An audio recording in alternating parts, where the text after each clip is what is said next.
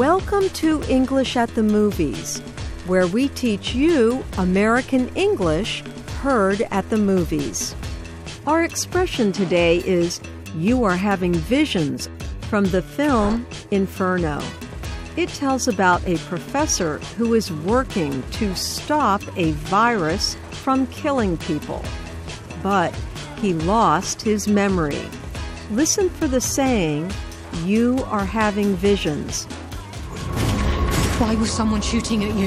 Everything is out of focus. Professor, you are having visions, aren't you? The people behind this would do anything to protect the truth. You have no idea what they're capable of. So, what is the meaning, you are having visions?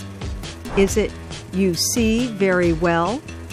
Or you see things that others do not see? Listen again.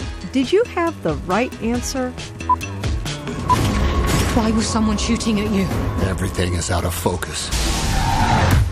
Professor, you are having visions, aren't you?